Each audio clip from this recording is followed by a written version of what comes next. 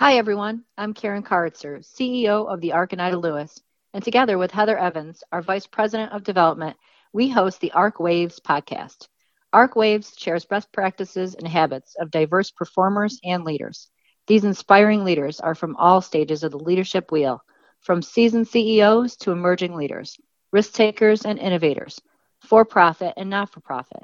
Our guests are trailblazers, serving as beacons for those striving to be outstanding leaders in the disabilities field and beyond.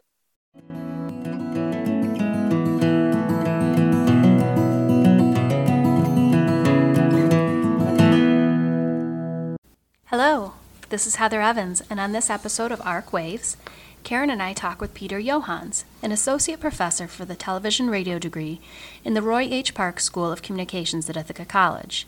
He has worked in a variety of capacities in various television stations, including as a news anchor, reporter, producer, and director, and received several grants from the Corporation for Public Broadcasting to produce and direct nationally distributed documentaries on issues including homeless populations, working poor families, and struggling dairy farmers. In addition, Peter is an established entrepreneur, having founded a consulting firm and created a reality TV game show. Peter has a Bachelor of Arts degree in Communication Studies from SUNY Cortland and a Master's of Science degree in Television Production from the S.I. Newhouse School of Public Communications at Syracuse University. We are honored to have him here as a guest to speak about how to effectively communicate an impactful story and how to leverage the various social media paradigms in order to do so. Hi, Peter, and welcome. Great to have you join us today. Hi, Heather. Hi, Karen. How are you today? Hello. Thank you very much for having me. Well, that introduction, I think, is quite impressive. And, we just want to sort of jump right into that a little bit about your background that we heard. Prior to becoming a professor for Ithaca College, you worked in a variety of capacities in various television stations and produced and directed nationally distributed documentaries on social issues, including homelessness, poverty, and struggling dairy farmers. How does this work experience influence your current work as a professor at Ithaca College? Well, I think, my position at Ithaca College, I teach television production, and we're in a very kind of hands-on way. We like to call it experiential learning to sound more kind of academic. And so being able to come in with a professional background in which I did a lot of different things, everything from being on air as a news anchor and reporter to being behind the scenes as a multi-camera studio and remote producer and director, to being a documentary producer for PBS. It enabled me to kind of understand the wholeness of the production process, and I can take my experiences that I have as a professional and be able to apply them within my teaching to the students. I think that, I let them know that at one time I did, make a career out of this. Someone actually did pay me to do this type of stuff, and that I'm there to teach them how to make television. And so I think, in terms of how it has influenced my current work, it is very much framed because you can't really read about making television. You've got to put in the time and have the experiences, both positive and negative, and I share those experiences with my students as well too, so that they can hopefully learn from me in terms of as they go into developing their careers, whatever career path that they choose. What a great way to take it from theoretical to practical. Absolutely. I mean, and certainly we do talk about the theoretical components of content creation, depending on the distribution methodology. And that's a very fancy way of saying, like, we think about how we make television, and then we go out and make that television. And while we're, my students certainly are not professional caliber at this point, and I do remind them that we're operating in an amateur environment. It's still, the effort that you put forth into this carries on, and I hear this very much from I've been teaching at Ithaca now for 21 years, so they have a very low standard in retaining professors. But I hear this from my alumni all the time, that what we did in class is the same thing we are doing on a professional level. It's just that there's a way more money involved in it. But the concepts that I've been able to kind of incorporate within the classroom environment about kind of teamwork, working together toward a common goal, understanding everyone's role within kind of the production, are all lessons that can be applied whether my students go into kind of working in television and media, or for even the students that choose different career paths, they still pull upon the lessons that they had here at the Park School of Communications. That's amazing. I mean, I think, a lot of the pieces that you were talking about too is the importance of visual tools and how you use those not only in teaching, but also in how they're going to use those in their professional career later on, obviously with the television radio degree. I just want to move into our next question. Communicating an impactful story is critical to our success as an agency, whether it be with attracting donors or people who may need our services, or advocating to our state legislators for needed change. What have you found to be the best visual and or audio tools to use in order to communicate stories in the best way possible? Well, I mean, you mentioned the term story, and I think that is a really key terminology in terms of how to engage people. And, we use the term audiences a lot within my profession, in that we want to be able to engage an audience. We're creating messages that are designed to again, have an audience be enthralled, if you will, by the content that's being created. And this notion of kind of stories is something that we as humans have always been drawn to. And with the advent of media and mass media, those stories have been able to be shared with a much wider audience. And as technology has progressed over the decades and within the past century, the ability to kind of deliver stories in a very engaging way to a lot of people has increased and changed in so many ways. And when you talk about kind of the best visual and audio tools in order to communicate, it's being able to kind of, again, take this technology of video and audio and being able to, I mean, we, again, love movies. We love television.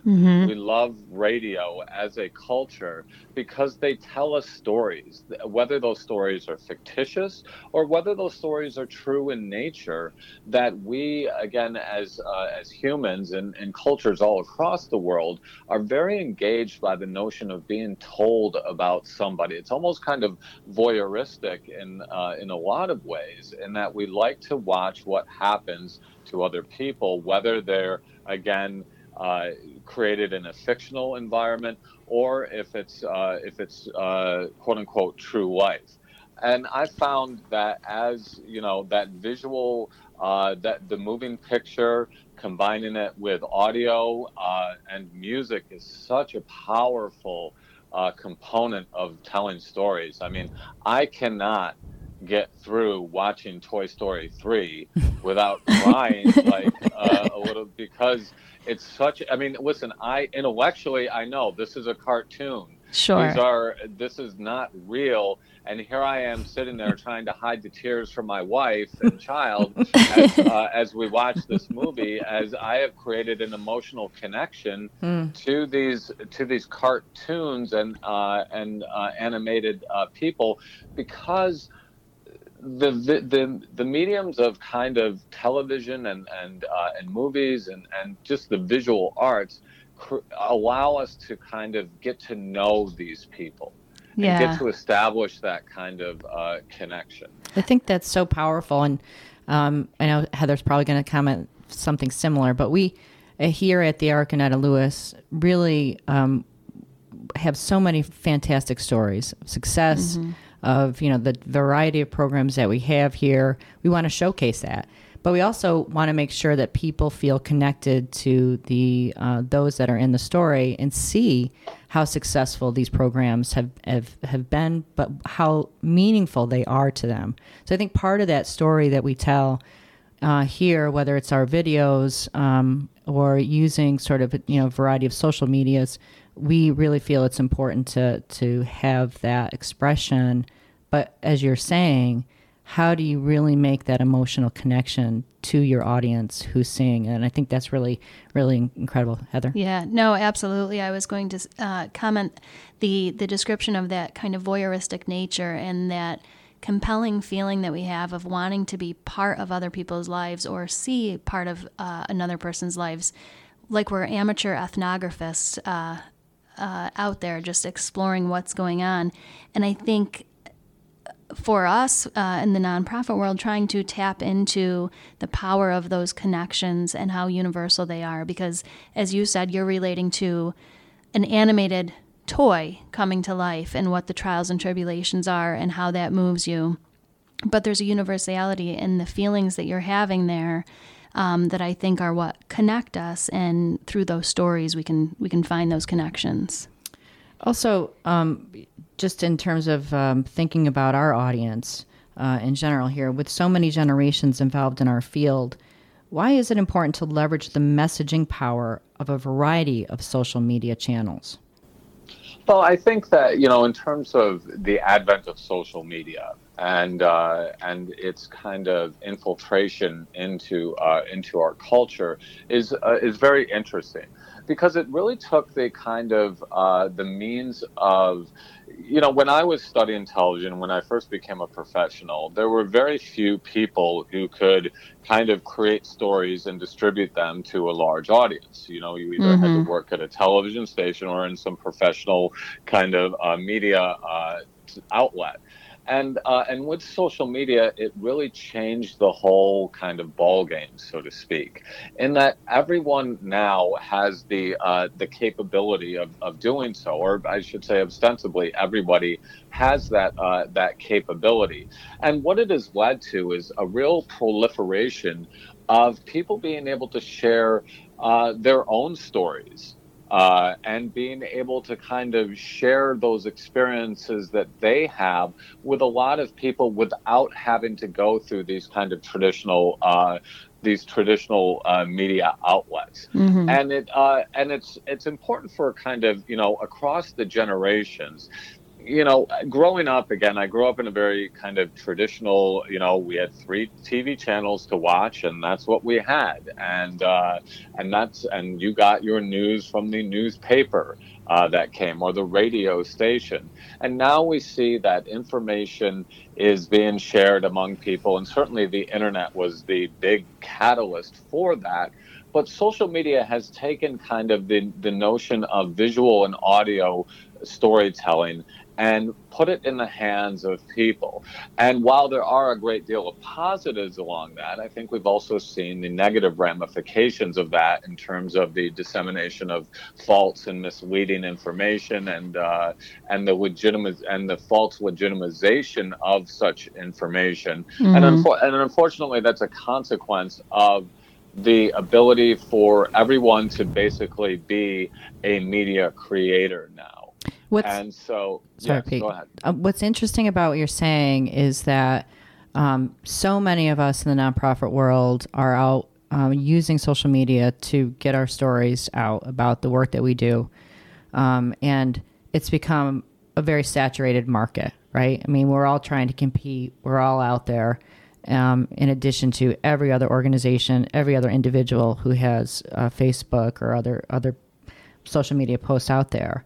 So how do you try to distinguish yourself or differentiate yourself along the way? Do you think that's possible? That's a great question.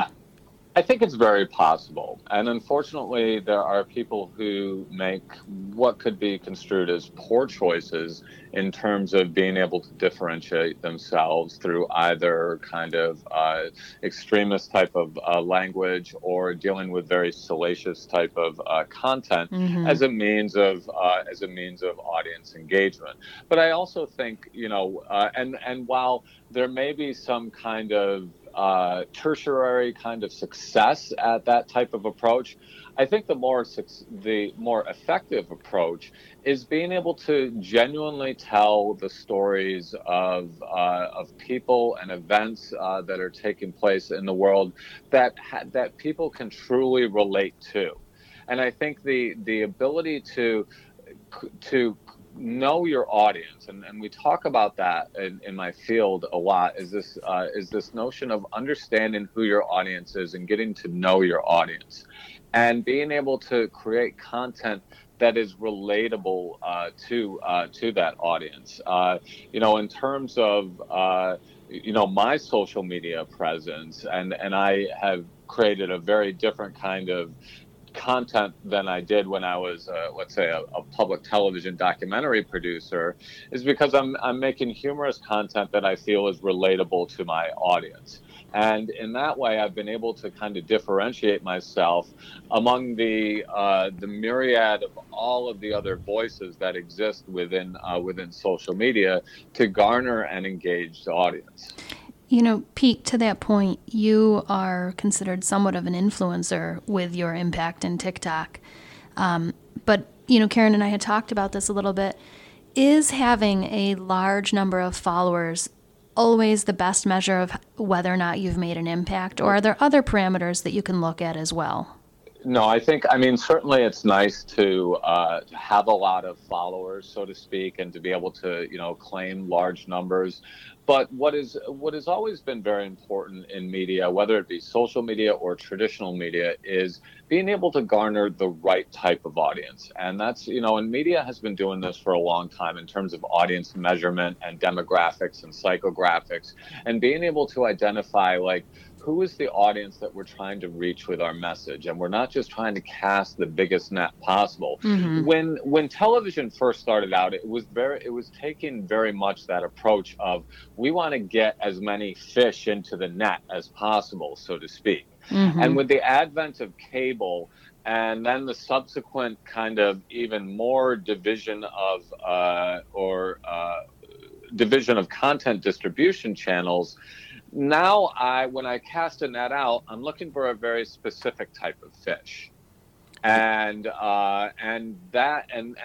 so that becomes much more effective in terms of, instead of me saying I want to catch every single fish that's in this that's in this ocean, so to speak, I'm looking for the specific brand of tuna fish that I want to catch.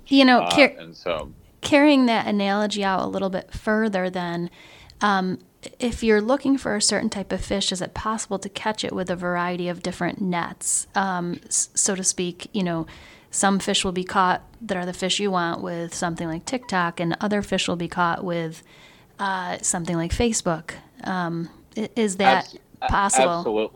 Absolutely. And it's again, to keep using this fish analogy, it's, being able to say, okay, this is a different type of fishing line or pole or bait, if you will. And a lot of this is kind of bait driven, where I'm trying to bait my audience into kind of being engaged with my messaging.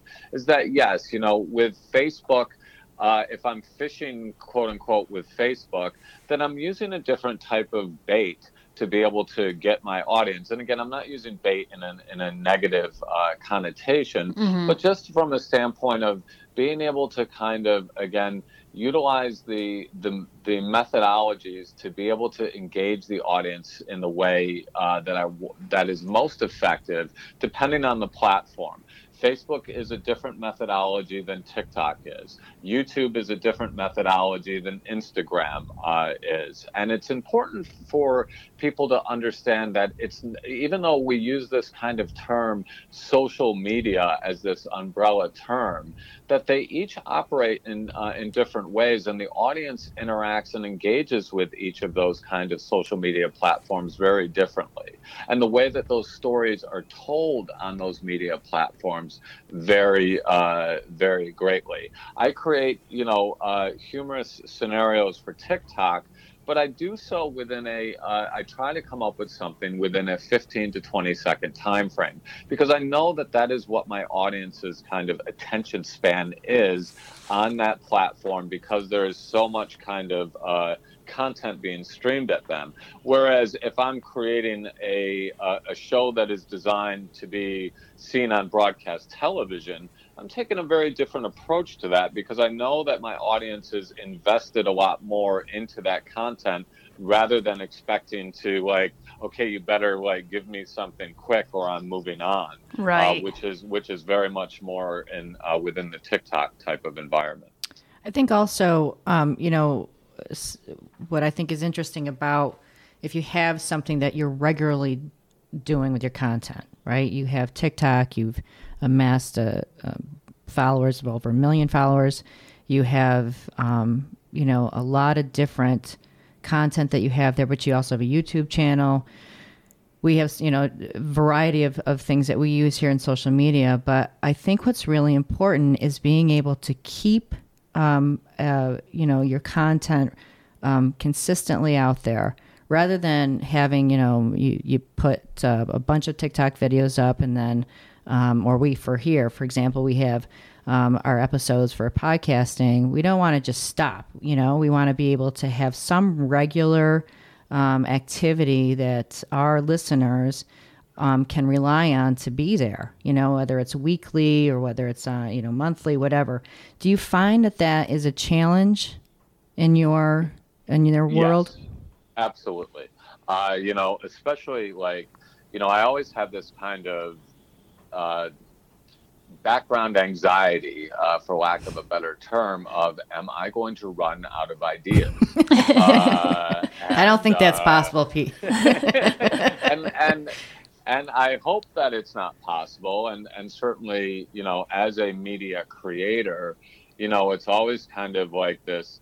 It's funny. I'll create a video that will do incredibly well, and we'll have 9 million views on it on TikTok. But then I'll be like, okay, now what am I going to do next? Right. How am I, not necessarily how am I going to top this, but a lot of it. And then I'll create another video, and I'm in this kind of false comparison of well, why doesn't that one have 9 million views? Sure. What did I do wrong? And now I've got to try to come up with another idea. But it is this kind of notion of that the audience, has these expectations of continually being fed. Mm-hmm.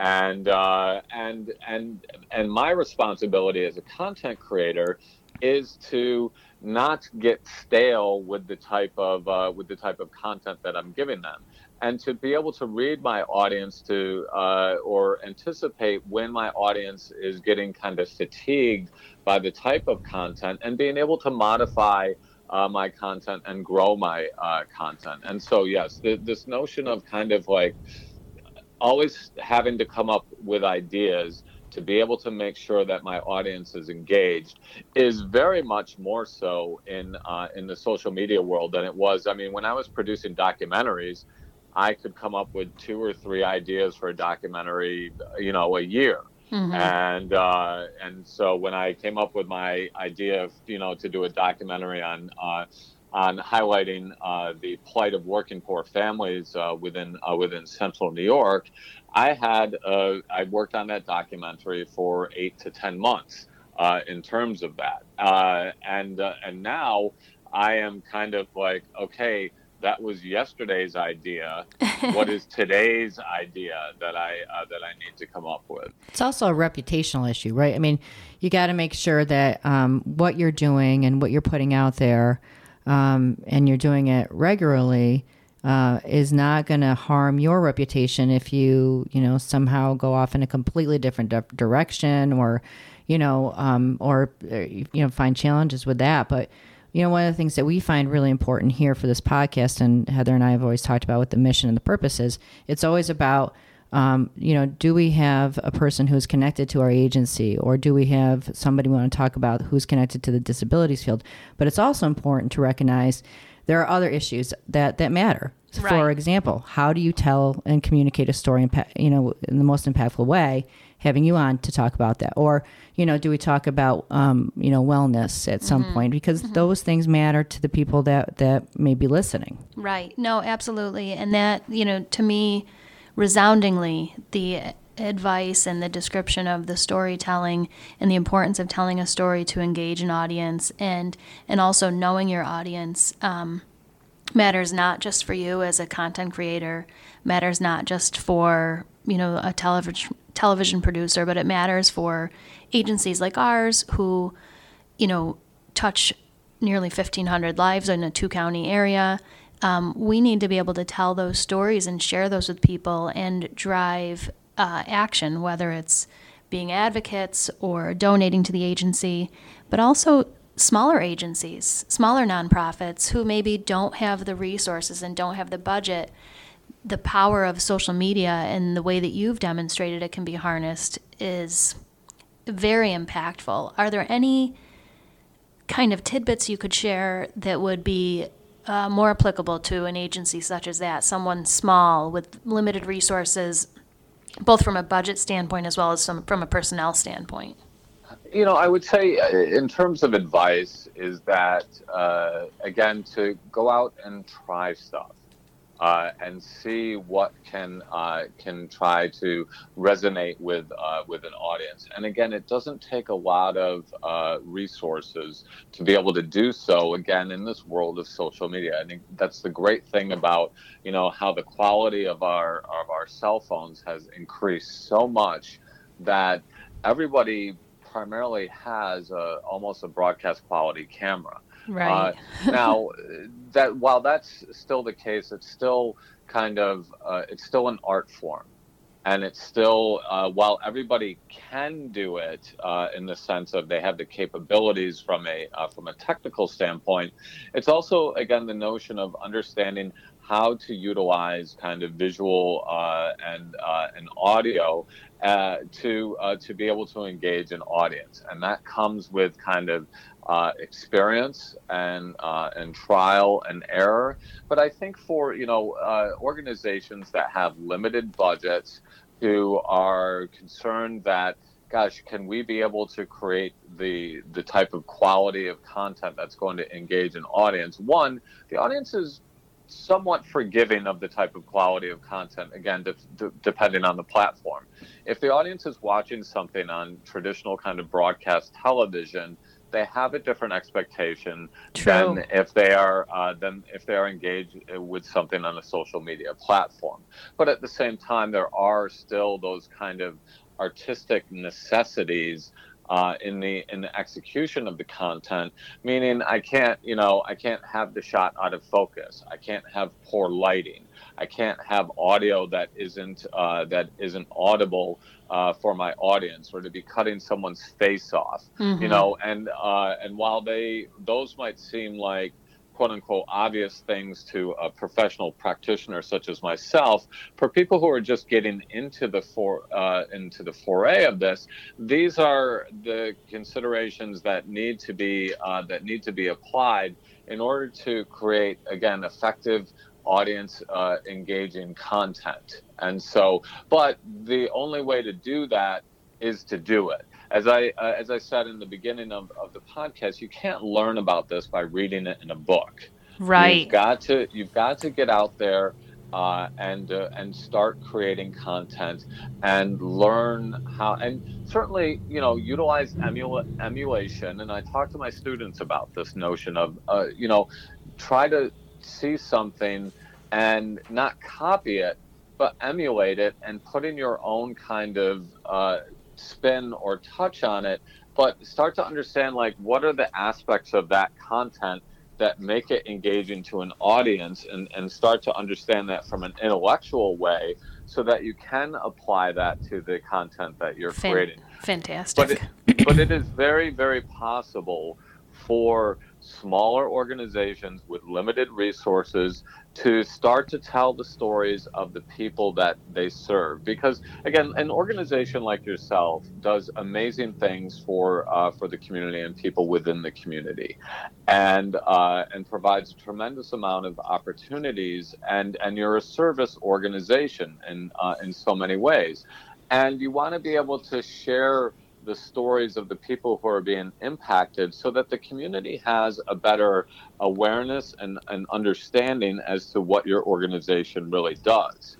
And social media really allows that to happen in ways that traditional media hasn't been able to or wasn't able to do historically. Wow. One of the things that I think is really interesting too, Pete, is that the generations and sort of what they gravitate towards. For example, and I am no expert on this, but I certainly know that my teenagers are more interested in TikTok than perhaps I may be. And I wonder about making sure we are aware and as well informed as possible on the nonprofit side of, who are you planning to target? If you're looking to target, the teenagers and age 24 or whatever, or 35. Mm-hmm. And that market of TikTok tends to be something they sort of saturate. How do we make sure we get that message out to that group in the right way? Do you find that there's things that we need to know about each of those social media platforms in terms of, is it mostly intergenerational, or what kind of thoughts do you have about that? Yes, I think it's important to understand that, TikTok is, again, for a younger generation, although there has been more utilization of it by older kind of demographics within the past couple of years, but it's still a very kind of, again, younger generation. And again, you're dealing with content in a very condensed type of way. Mm-hmm. and the ability to kind of, again, create content in a compelling way in a short period of time, because the attention span on TikTok is not very long at all. And if you're trying to reach, an older demographic, if you will, then TikTok is not the venue for you. Right. But if you want to be able to tell the story of somebody who's been impacted by your organization, you can create that story in various iterations depending on the platform that you're being distributed by. Meaning that, you might take a longer form kind of approach for a YouTube main channel distribution, and being able to create almost like a highlight of the story for TikTok as a means of kind of creating this kind of interest level. I mean, I look at TikTok in a lot of way like a tapas kind of restaurant, to where it's like you're getting a little bit of taste of something, and gee, I like that, and maybe I'll go seek that out on a longer form kind of delivery system. But you can't just say, okay, I'm going to take this and put it on every social media platform. Sure. It's got to be that, okay, this is created for Facebook in a different way, that it's created for Instagram, that it's created for TikTok, that if you're creating Snap stories for Snapchat, which is a very young demographic, and it goes back to this notion of who is the audience that you are indeed trying to reach with the content that you're creating, mm-hmm. and that's a lot of money is spent on research into audience, so that the message is delivered effectively to the desired audience. I think this is extremely helpful. I mean, I'm just jotting down notes here because we're going to call you after this and hit you up for a little bit further discussion. But I'm sorry, Heather, were you going to say something? I was just going to say, I just find it so fascinating, Pete, this information. As Karen said, it's a lot of information. It's very dense. My eyes are wide open, and I'm so interested in everything you have to say. And I love piecing together some of those historical changes. You talk about the different paradigms for communicating via social media, and it makes me think of, maybe a couple decades ago, if an organization had a story that they wanted to tell, they would tell it a little differently in the newspaper than they would craft the story for the television than they would for the radio. So I love seeing those similarities, and I really appreciate you sharing all that. Absolutely. It's my pleasure to be able to talk about the media and its role within our culture, and certainly how that landscape has changed so tremendously, especially within the past 10 years. Absolutely. So we're mindful of our time here, and we want to make sure that we get to our lightning round questions that Heather takes on every episode, which is very fun. So I just want to again thank you, Pete, for all the great information that you have provided here. And I mean, we could spend about 3 hours just going through each of these topics with you, but we'll have I do love the sound of my own voice. All right. Well, we're going to turn it over to Heather to do a few lightning round questions now. All right, Pete. So these are just some fun questions. We like to ask a couple of simple questions of each of our guests and kind of humanize the voice on the other end of the line for our listeners. Are you ready? Sure. All right. What is your favorite thing to do outside of work? I guess my favorite thing to do would be riding my bicycle. Nice. And my wife bought me a very applicable poster within the past year, and it's a quote from Albert Einstein, who this is about the only thing that I share with that man, and it says, "I thought of that while riding my bicycle." I love that. So yes. Do you have a basket and a bell? Also, I don't. That Darn. would slow me down. Right. So it's a road bike that you like? Yes. Nice. I unfortunately I have about 6 bicycles, so it's a little bit of an obsessive hobby. So well, we won't judge. We won't judge. Pete, what is your favorite thing about your job now? I think my favorite thing about my job is the ability to work with my college students and have fun while teaching, and having them learn in a fun environment. And that's what I truly enjoy. And I take great kind of pride in seeing where my students, their careers go and their lives go. I just wished one of my very early students that I had teaching at Ithaca a happy 40th birthday. Wow. And that made me feel incredibly old for that. But to be able to make a connection with students that last long after, I should say, the 4 years that they spend in college. Awesome. And then our final lightning round question. What is the most frequent piece of advice you give your students and why? I think the biggest piece of advice that I give my students is that, and this is a very general and vague piece of advice, but you're going to figure it out.